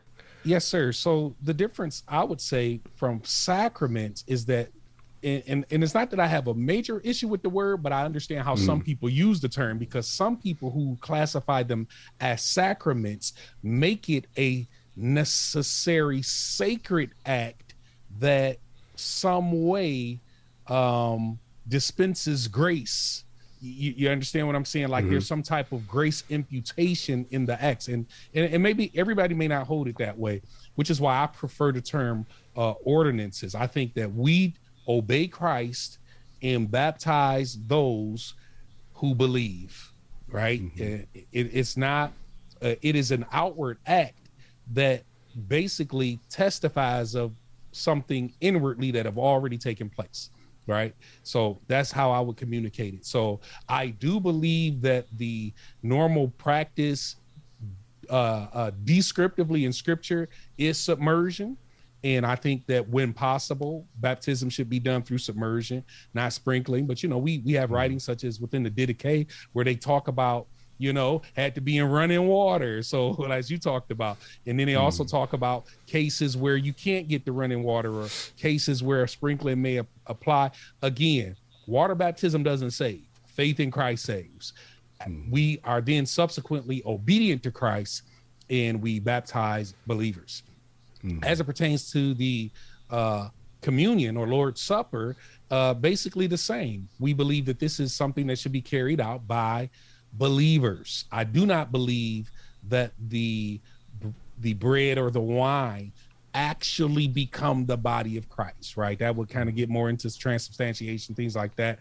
I believe that the presence of God is with us as the believers, which is why we call it communion. When believers come together, we believe that Christ is present with us communally, but we do not believe that the bread or the wine becomes his actual body or his actual blood. I think that actually would be problematic. Have you ever had, this was more when I was at University of Georgia as a student, we had the ICC, the International Church of Christ, and they were kind of prevalent on campus. They were an offshoot of the Boston movement of the Church of, Church of Christ. I don't know the full hierarchy, but it was an offshoot. And one of their big things to do on campus that they did very well was get Christian students, almost always freshmen, but Christian incoming students from churches, and to basically break their faith down and show them how they're not really a Christian, and then rebuild them into ICC Christians, which was it was a cult-like atmosphere. They had somebody who kind of basically made decisions for them, and who you could date, who you could marry, what your major would be. I mean, they would kind of couch it like cults do in spiritual language as, being teachable, being humble, being willing to listen to your elders and all that kind of stuff. But they were basically a cult that controlled people at the time. I don't know if they've since changed their ways. I heard rumblings in the early 2000s that they kind of maybe had some reform, which I hope they did. But one of their big things was they would push that without baptism, there is no salvation. And they would press it as, and, pointing to all the passages, repent and be baptized and you will be saved. What must we do to be saved? And I would just, in conversation with them, because I was doing campus ministry at the time, I would say, okay, let's give you good theology should be able to handle hypothetical situations. So let's use an airplane that's about to crash and running out of fuel. People are going to die. And so you're sharing the gospel. There's no way you can baptize anybody. Do those people just go to hell, even if they believe, if they hear your message? Or how do you, because your theology needs to be able to accommodate something as weird as it may be. And people do die without the chance physically of being baptized. So how do you handle that? And it was something that was the image that I had. And then I got to seminary and read from and learned from people who did missions work in the Kalahari Desert or places in Mongolia or other places where they literally, there's not enough water to baptize somebody in. And how does the church grow in those areas? And I always took the view of when we start to limit God's grace by the mechanics of hydrodynamics, we've missed something. We have erred somewhere. Yes. And I think with communion as well, do you guys do wine or do you like good Southern Methodists and do grape juice? We actually have both, right? Okay, and all right. So people have the option. I think that's the way to do it. Some people, it's got to be wine, and others are like, it can't be wine. Right. I'm like, we're putting the cart before the horse for real. Those are good answers. I think I don't know if I would. Baptism to me is one of those where it's funny. Some things, the more you learn, the less dogmatic you are about them. Whereas you start off and you got your view, and it's, there's nobody more certain of their knowledge than somebody who's finished their first semester of seminary or their first year of seminary, right? But then by the time you've done with seminary, hopefully, and then especially after you've done ministry, there are things you start to loosen your grip on. Not because they're not important, but because they are important, and because you learn that there are multiple ways that people have approached them that are equally valid. So true. And for me, baptism has been in that category. The more I've listened to the arguments for and the presentation of people who baptize infants and people who baptize only believer adults, and then I look at the history of the church and how it's done throughout, the less tight I hold my view on baptism. I haven't given it as much thought as I've given other things. I think it's because I'm not a pastor. Like I don't do any of the ordinances, sacraments, whatever. I'm not even in Methodism, I'm just a layperson. So, it's not like I have any, it's not like I do any of those things on a regular basis. Maybe I should start like baptizing on YouTube, like sprinkling water at the camera and kind of pull up. You remember the guy? Who was the guy that used to put his hand up and say, touch the screen? There's been a few of those guys. Robert Tilton. Oh, okay. That's who I was thinking of. He used to always say, there's YouTube compilations of him going, and then people, of course, add in all kinds of bodily noises to make a compilation of it. But yeah, he would always be like calling somebody out, put your hand on the screen right now, and then you send him your money. All right, man, let me ask you one more, and I think this is a good one to end on, because it is it's a broad question, so you can take it however you would like to answer it. What is the best and most effective way to share the gospel with a non-believer? How would you answer that question? Yeah, so here's where I'll probably get in trouble with a few of some of the more strictly conservatives, because I believe that one of the most powerful testimonies is the way we live. There was this movement of late, like, you can't preach the gospel with your life. You have to open your mouth. Well, yeah, you do. Okay. But your life of integrity makes a difference. Paul said to the church of Corinth that he said, you are living epistles read of men daily. And people see our conduct, our character, integrity, right, before they hear anything that comes out of our mouth. So first, I'm not saying nobody's going to come to saving faith simply because they saw you, but first, when they see your good works, they can give God the glory in heaven. And so we must have a gospel-centered life. And then I believe that opens the door for the presentation of the Jesus of the Bible. And so I believe that when God opens those doors, we should take those opportunities to let people know that Jesus Christ died for their sins. And if they place their faith, their trust in him, their sins can be pardoned. Message actually that I ministered on yesterday was from Romans chapter number 5 that said, while we were yet sinners, Christ died for the ungodly. What did he do? God demonstrated his love toward us in that while we were yet sinners, Christ died for us. And again, if you place your faith in him, we then become justified through the sacrifice that he made on Calvary's cross. You know, of course, people have to repent. People have to recognize that we've all sinned and come short of the glory of God. And that if we trust in Christ, he has taken the condemnation or the penalty for our sins. And if we trust in him, our sins are removed and we are justified, made right with God, restored back to fellowship with him, and we can live with him eternally. It sounds like you've shared that before. You've said those words before. I can tell there's a cadence and a familiarity. That's the preacher coming out. Definitely. I told you the preacher always wins over the teacher. I believe it. That's why I'm glad to have him. Yeah, that's a great point. That your life isn't the full gospel, but your life gives you the credibility to share the gospel. Everybody's different. I mean, even in scripture, I don't know of any two conversion stories that are the same in the Bible. I mean, of course you could say, well, at Pentecost, they all got saved. So there's 3,000 examples, but that never happens elsewhere in Acts. Other people come to faith through other means. Your life buys you the ability to be heard by somebody. Because they are like, oh, I'm not a number to you. I'm not a notch on your belt. I'm not like you actually, one, you care about me, and two, you care about this world and you're doing good.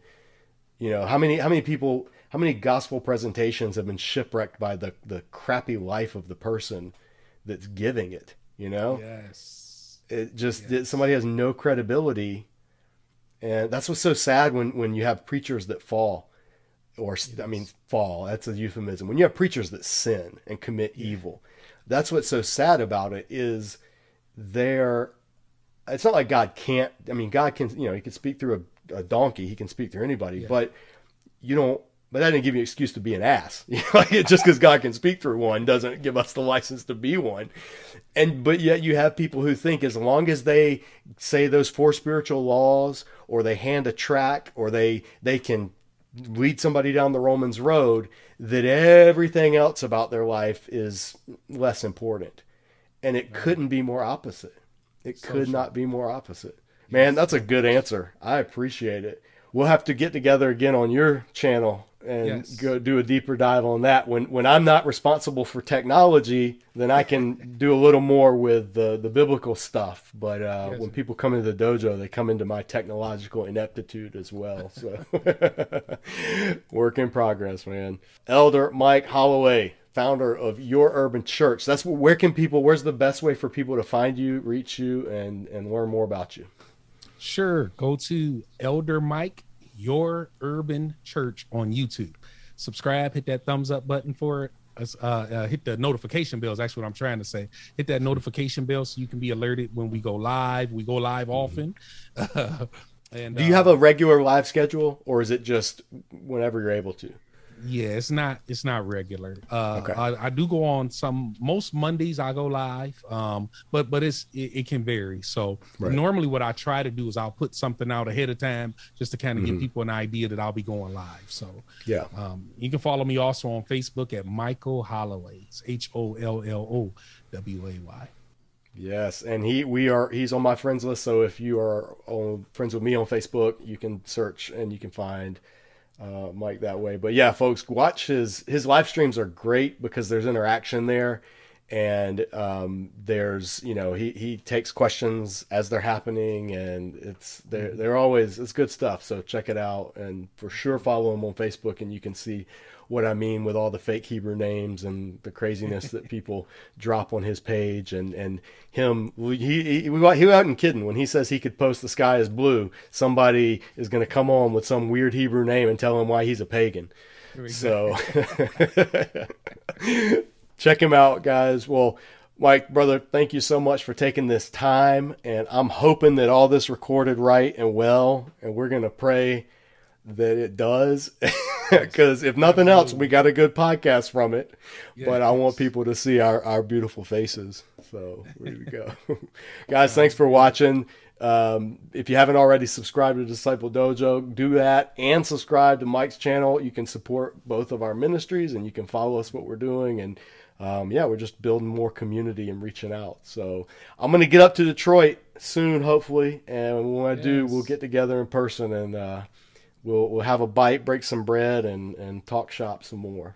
Yeah, let me make sure I know ahead of time. Have to go back to my church and I say, hey, we got a great teacher coming. Maybe we can. Oh, I'd love it. I'd love it, man. Disciple Dojo. I love coming and talking to visiting new churches, so we can make it happen. Yes, but I have to you have to come with me and do some jiu-jitsu at my buddy Jason's place. Okay. Too, all right. So.